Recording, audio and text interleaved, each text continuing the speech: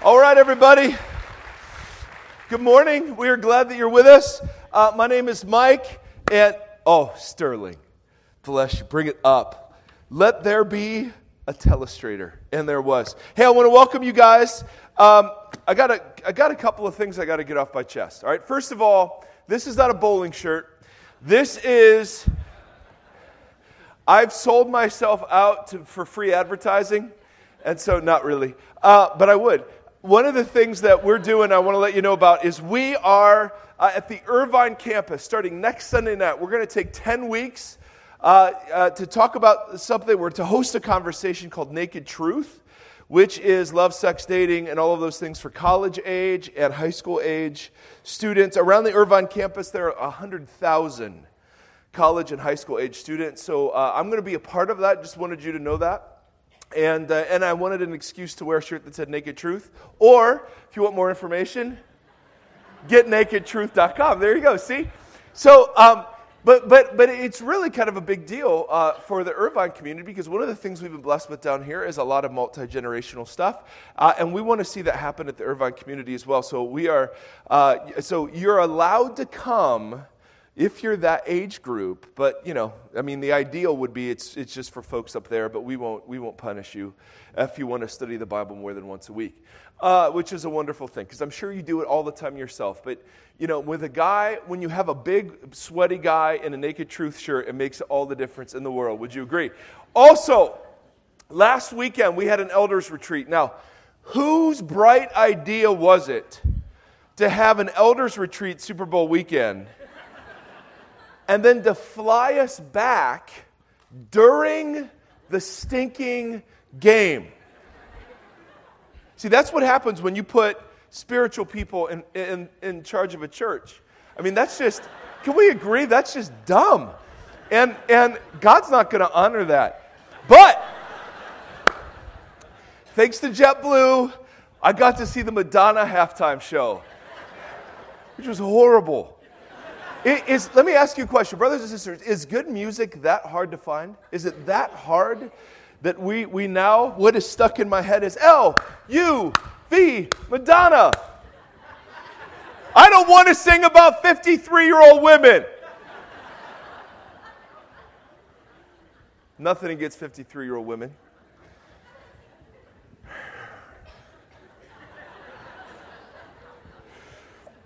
We did do, besides lamenting the fact that we had an elders retreat during the Super Bowl, we actually did do spiritual stuff. And one of the things that has been true of Mariners Church for years and years and years is that the elders gather and they pray and ask God for a church verse that kind of is the posture that we feel like God wants for all of our communities. And so this year, the church verse is out of Proverbs, and I just thought we'd read it together. It's one that many of you know. Get naked, get truth naked, whatever. Mondo, this is the cue for the verse. There we go. So let's read this together. Trust in the Lord with all your heart, and lean not on your own understanding. In all your ways submit to Him, and He will make your paths straight. And so as the elders prayed, this was the verse they really felt like God had put on their heart for our church communities. And so we'll be talking more about that. One of the things we discussed, though, look around you. Do we have any room? And we're running out of walls to partially tear down. And so one of the things we're going to start praying about is what would it look like to spin a community off of this one? So in the same way that Irvine spun this community off, what would it look like for this community to birth another community somewhere else in South Orange County? And so we're just going to be praying about that. We have so many talented and gifted men and women in our midst who have passions for that. We have life groups. There's a life group leader over there, Big Nate, right? Big Nate. All right, let me tell you this, and you don't care, but I've missed you. So I'm going to just be relational for a little bit more. So we decide we've moved 4 times in 3 years, okay, which is dumb. With 3 little kids, it's awesome. So I get the stomach flu the day before we're moving, right? And so I have a large stomach, and so that's a lot of flu. And so I'm dying. And there is one life group that abandons their study of the Word of God and they come to serve, and they move us in one night. It was fantastic. And what? Yep, Marshall clapping. You don't care. See, you don't care. But the naked truth is that they were massive. All right, Revelation chapter 4. We're going to the big scary book of Revelation, or as it's called in some circles, Revelations, which that's really not accurate. It's just kind of one sort of vision, but we'll any pronunciation will be fine. Now, we're going to spend 5 weeks. Oh, and if you need a Bible, we have highly trained, seminary-educated Bible hander-outers. And they have blue Bibles, because we all know that's God's favorite color. It is not pink. It is not pink. I'm sorry. Is the sky pink? No, it's blue. Is water pink? No, it's blue. I know it's clear, but it looks blue. Are my eyes pink? No, pink eyes bad. Blue eyes, good. All right, Barbie has blue eyes. Need I say any more? L-U-V, Madonna. So we're going to spend 4 or 5 weeks. If you're new to our community, we had a great speaker last weekend. We'll have a good speaker next weekend, but this weekend, you're going to get some guy in a Naked Truth bowling shirt. And we're going to spend 4 or 5 weeks in this vision that John has given, Revelation 4 and 5. And we're going to talk about what it means to worship. And we're not going to look at any other part of the book. You're not ready for any other part of the book. I believe Revelation is the most misunderstood and abused book in the entire Bible.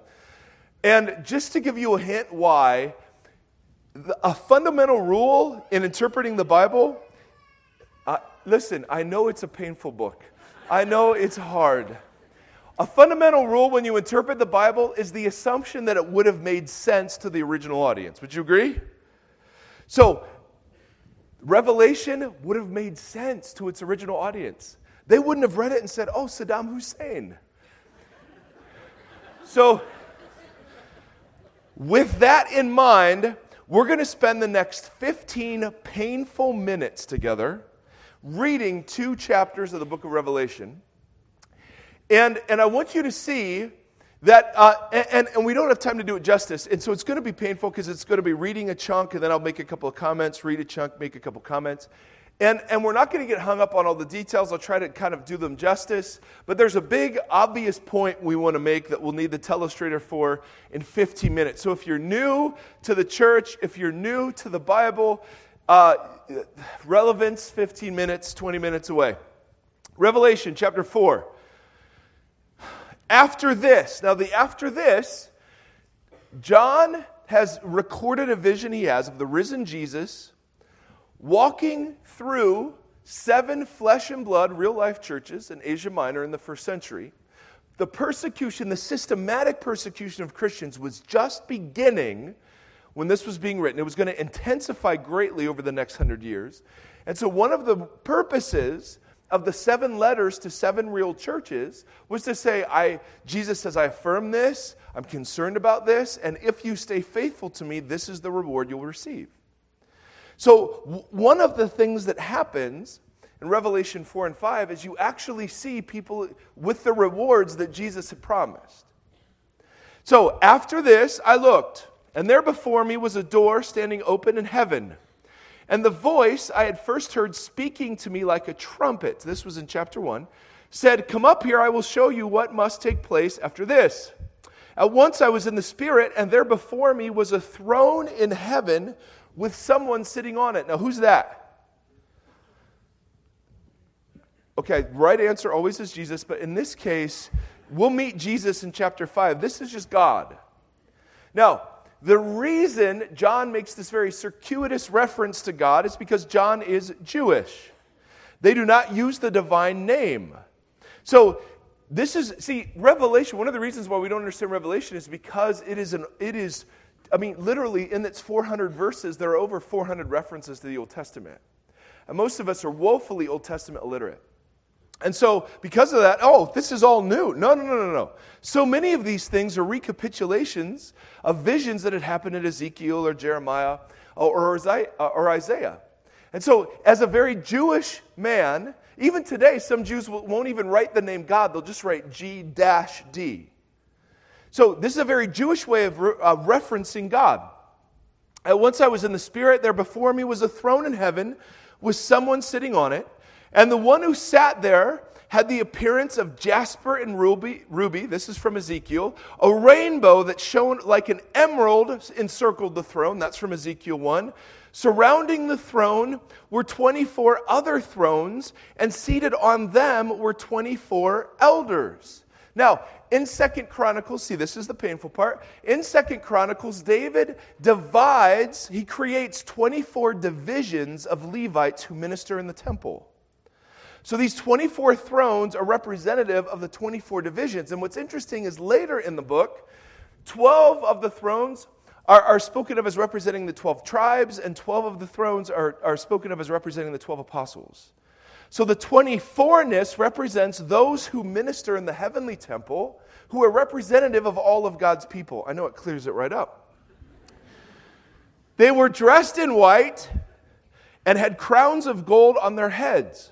From the throne came flashes of lightning and rumblings and peals of thunder. Now, in Exodus 19 and 20, when the people of God stand before Mount Sinai, one of the things that happens is there's lightning and thunder. So anytime you get kind of a visitation of God, lightning and thunder are to be expected. In front of the throne, 7 lamps were blazing. The word lamp there are literally menorah.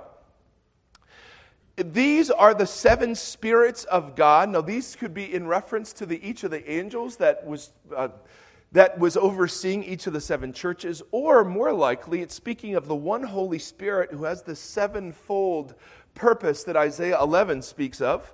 Again, painful? Yes. Relevance? 12 minutes. Also, in front of the throne, there was what looked like a sea of glass. Now notice how many times is John saying it seemed like this and it looked like that. That is why if you took a drawing of this and put a rainbow and emeralds, you wouldn't do it justice, because he doesn't have words big enough to capture. All he can say is, well, it's like this, or it looked like this, or it seemed like that. In the center, around the throne, were 4 living creatures. And they were covered with eyes in front and in back, of course.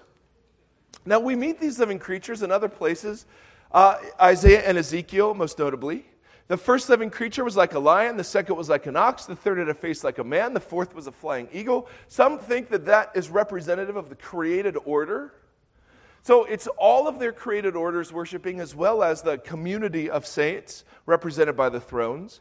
Each of the 4 living creatures had 6 wings and was covered with eyes all around, even under its wings. Day and night, they never stop saying. Now think about that. Does God show up to our worship service, or do we show up to His? You know, it's interesting. It seems like there are a bunch of people out there here. We kind of have this language that says, no, we're gathered and God's so impressed with our worship, He just shows up. No. When we worship, we actually are showing up to what's happening all the time, right? So day and night, this is being said of God. Holy, holy, holy is the Lord God Almighty, who was and is to come. Now, in the biblical languages, you didn't have italics, you didn't have bold, you didn't have all caps. So if you wanted to emphasize something, the way that you did that is that you repeated it. The only attribute of God repeated like this is God's holiness. It never says God is love, love, love. God is good, good, good. He is totally those things. The primary characteristic, though, of God is holy, holy, holy. And that word means He's not like us. He's marked off. He's separate from. There's a temptation to think, well, I'm intelligent, so God's just like maximally intelligent. Or I have a bit of strength, so God is maximally strong. No. And so we project us onto just bigger. Holy, holy, holy means God is not like us in any way, shape, or form. We bear His image, true. But He is something altogether different. He's holy, holy, holy, the Lord God Almighty. And notice this, who was, who is to come. What was the name in Exodus chapter 3 that God gave Moses? Remember? I am. Hey, God, what's your name? You can call me I am. In contrast to all the pretender gods, I actually exist. That's what the Hebrew means. I'm real. I am. So this is the divine name in 3 tenses. I am in the past, I am in the present, and I am in the future. Who was, who is, who will be. So this is this very sacred, holy, holy, holy, the Lord God Almighty, who was, who is to come. Now notice verse 9. Whenever the living creatures give glory, honor, and thanks to him who sits on the throne and who lives forever and ever, what do the 24 elders do? They fall down before him who sits on the throne and worship him who lives forever and ever. And then they take their crowns off and lay them down before the throne. And they say, you are worthy, our Lord and God, to receive glory, honor, power, for you created all things, and by your will they were created and have their being. Then, John writes, I saw in the right hand of him who sits on the throne a scroll with writing on both sides and sealed with 7 seals. Now, John, and we'll explore this more next week. John is not only taking Old Testament imagery, but he is subverting imagery that was used in the worship of the Caesars. Around the time this was written, the Caesars were receiving worship. In fact, in Ephesus, one of the cities here, where Jesus had written or spoken a letter to, that you had to burn incense in order to buy or sell in the marketplace. And once you burned incense, and it was an acknowledgement to Caesar, you literally had to worship Caesar to buy or sell. And then what would happen is you'd get a stamp, either on your hand or on your forehead. You'd get a stamp, a mark. And so one of the questions that Christians had to wrestle with was, do you receive this mark? Is it idolatrous to receive this mark? And what John starts doing is he starts taking and subverting imagery that was used in the worship of the emperor. In fact, you want to look at pictures of some of the Caesars or statues that still exist. Many times they'll have a scroll. And on that scroll will either be a list of their divine titles or a decree that they will speak into existence. So we read that the one who sits on the throne has a scroll and it's sealed with 7 seals. The question becomes, verse 2, I saw a mighty angel proclaiming in a loud voice, who is worthy to break the seals and open the scroll? Because it was sealed, only the person for whom it was intended could open it. But notice what John says, no one in heaven or on earth or under the earth could open the scroll or even look inside of it. Does that rule out everybody? In heaven, on earth, under the earth. That takes care of all of us, right? None are worthy. Now, guys in hats, I know it's painful, but it gets better. It gets better. I know. Now, I wept and wept because no one was found who was worthy to open the scroll or look inside. Then one of the elders, one of the 24 elders, said to me, do not weep. See, the Lion of the tribe of Judah. This is a reference to Genesis 49. The Lion of the tribe of Judah, the root of David, reference to Isaiah, I think it's 9 or 11. Do not weep. The Lion of the tribe of Judah, the root of David, has what? Triumphed. He is able to open the scroll and its 7 seals. Now, this is a very Jewish way of saying, hey, the Messiah, the promised Messiah, who's coming through the tribe of Judah, coming from the line of David, that Messiah is worthy to open the scroll. He has triumphed. He has conquered.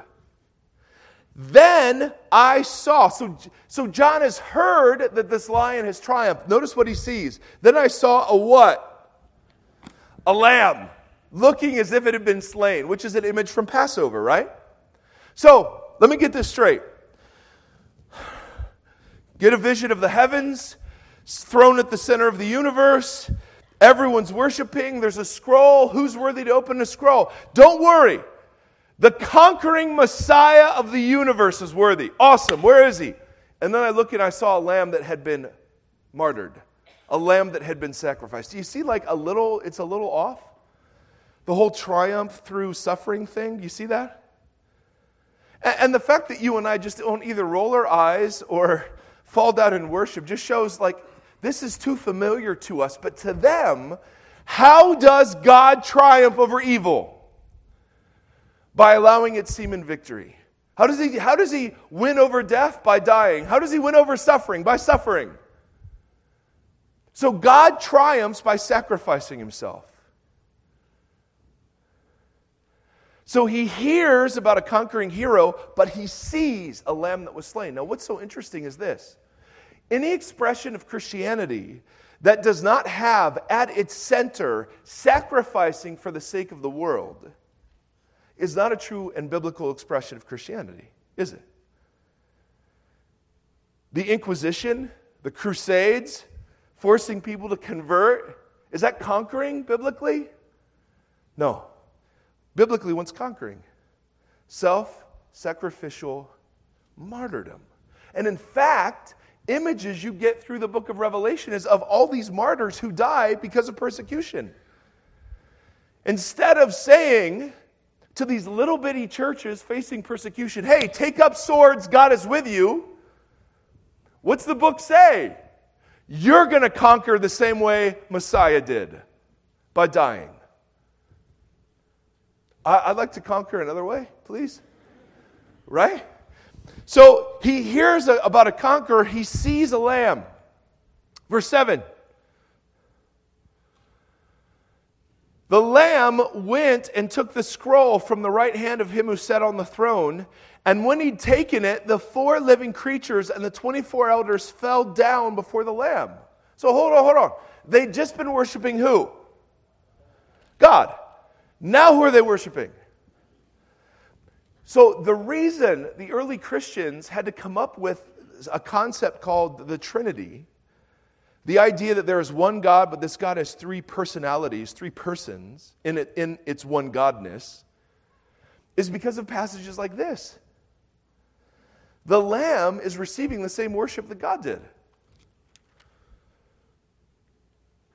Each one of these elders had a harp, and they were holding golden bowls full of incense. This was used in emperor worship, but now, in an image borrowed from the Psalms, these bowls are the prayers of God's people.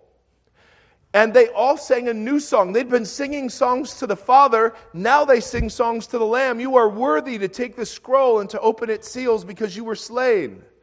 And with your blood you purchased for God persons from every tribe, language, people, and nation. You've made them to be a kingdom of priests to serve our God, and they will reign on the earth.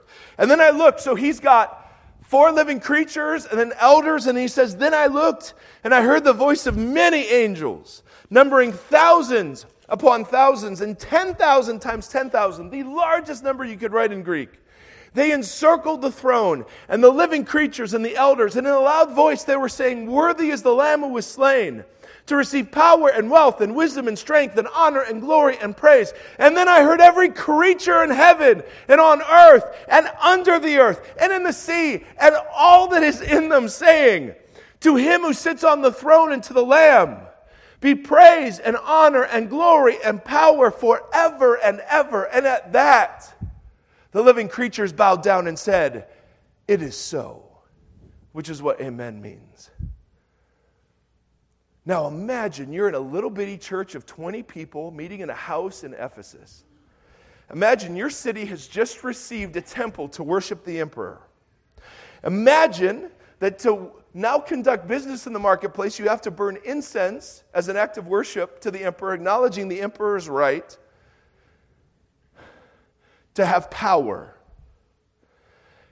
And you get a letter from a guy who's been exiled, and he says, I've seen the throne at the center of the universe, and Caesar is not on it. You think that means something to you? That'd be good news, wouldn't it? And 2,000 years later, I have good news for us. Brothers and sisters, there is a throne at the center of the universe, and you are not on it. Can I get an amen? Because what you get, Mondo, fire it up. what you get is you get the image of a throne, and then here are 4 living creatures, and then here are elders, and then there are 10,000 times 10,000 angels, and then every single living creature on earth, under the earth, in the sea, in the heavens, and they're all looking inward. Can you imagine the absurdity?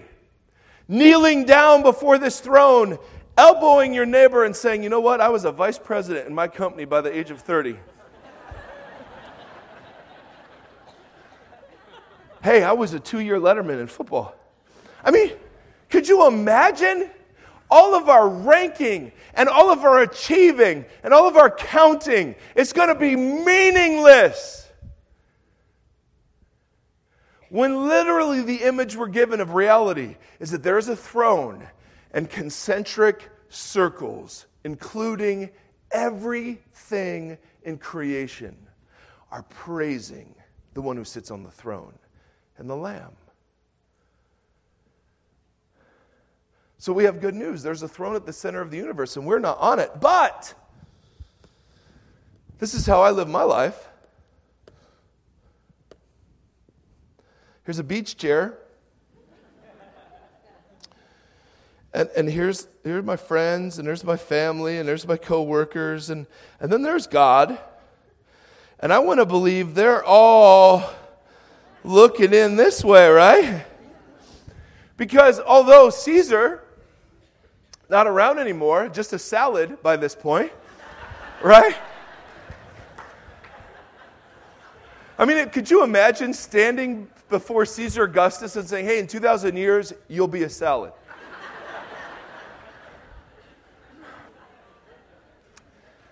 Or the name of the head ape in Planet of the Apes. I mean, that's not a great legacy. But the Lamb who was slain, on the other words. Interesting how that's worked. What's fascinating is that you and I, and much of American Christianity, fall under the illusion that life really is about me. And we'd never say it like this, but we live this way, and our world reinforces it. I mean, I could go to lunch, and I can tweet where I just ate lunch, as if anybody really cares. I can never have an unpublished thought. I mean, it is so crazy, isn't it? And the temptation, and we're all this way. I mean, we all really do think it's about us. My time, my money, my agenda, my power. Yes, we really do think. And so what happens is, then you meet somebody who has their own throne and circles, and you start dating, and you say, well, it's all about me. And they say, oh, it's all about me. And then you say, no, it's about me. Oh, it's about me. Let's get married. That's a recipe for disaster. And then you create little thronelets over here.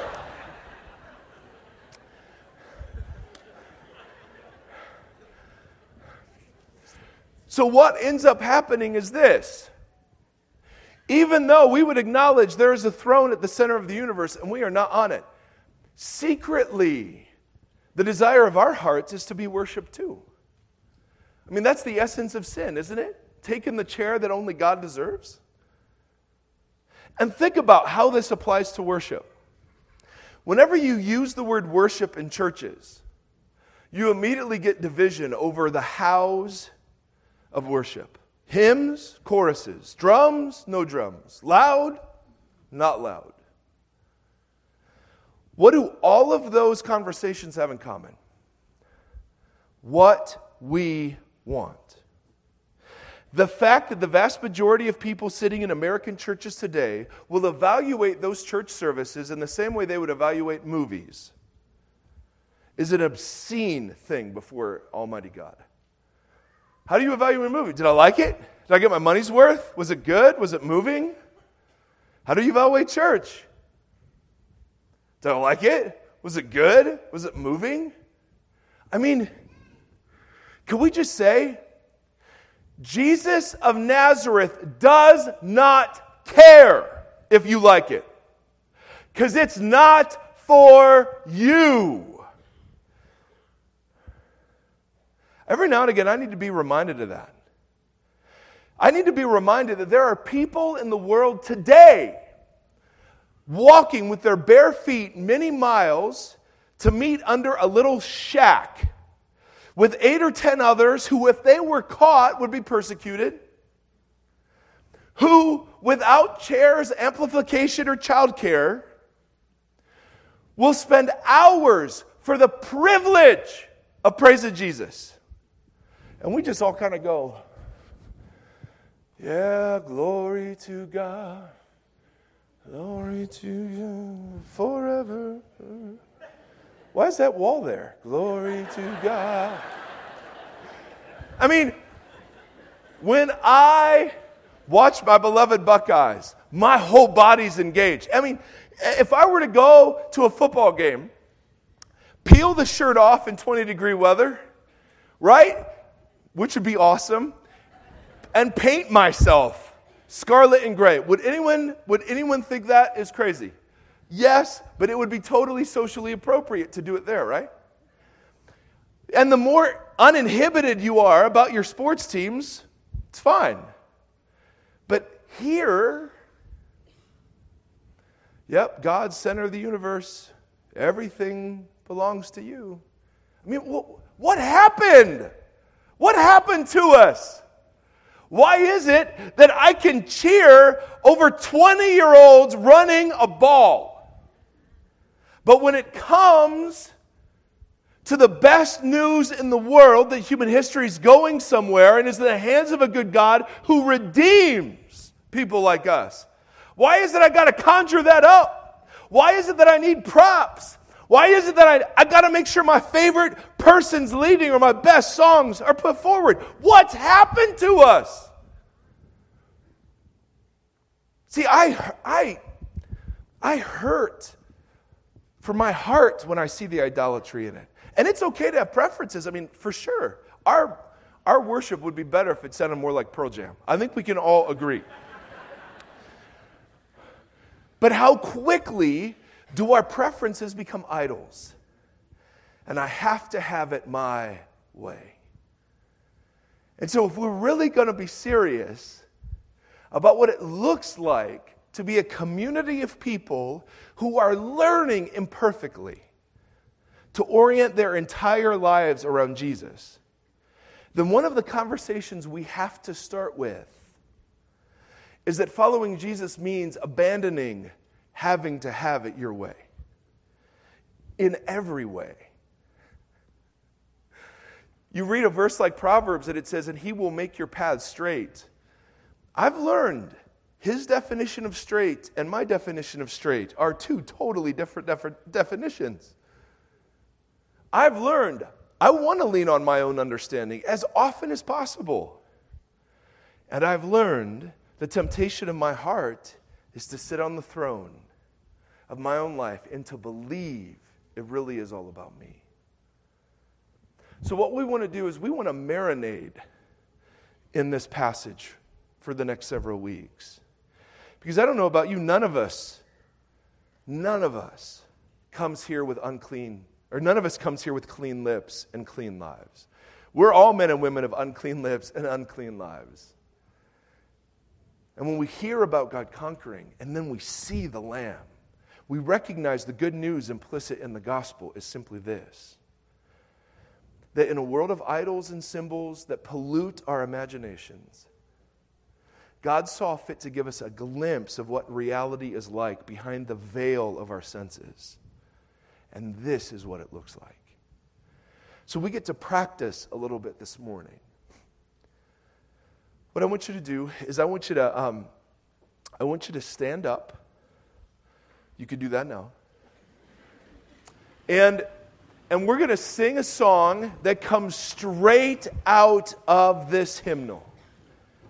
It is literally the song that is sung to the Lamb and to him who sits on the throne. And we're going to sing it through a couple times. And then we're going to invite the community to get on our knees and sing it again. Now, I realize, if you're like me, I got bad knees, so it's not going to be long. And I realize you are jammed in there, and I don't know how you figure that out. If you don't want to go down on your knees, or if you can't, no one's going to care. But if you're able to, the last time I went down on a knee was when I asked my wife to marry me 11 years ago. And that was a form of begging. There is a sense that the people of God need to use their bodies to redirect their hearts. As we've been doing it this weekend, there's something different about singing the song standing and singing the song kneeling. There's something different about it.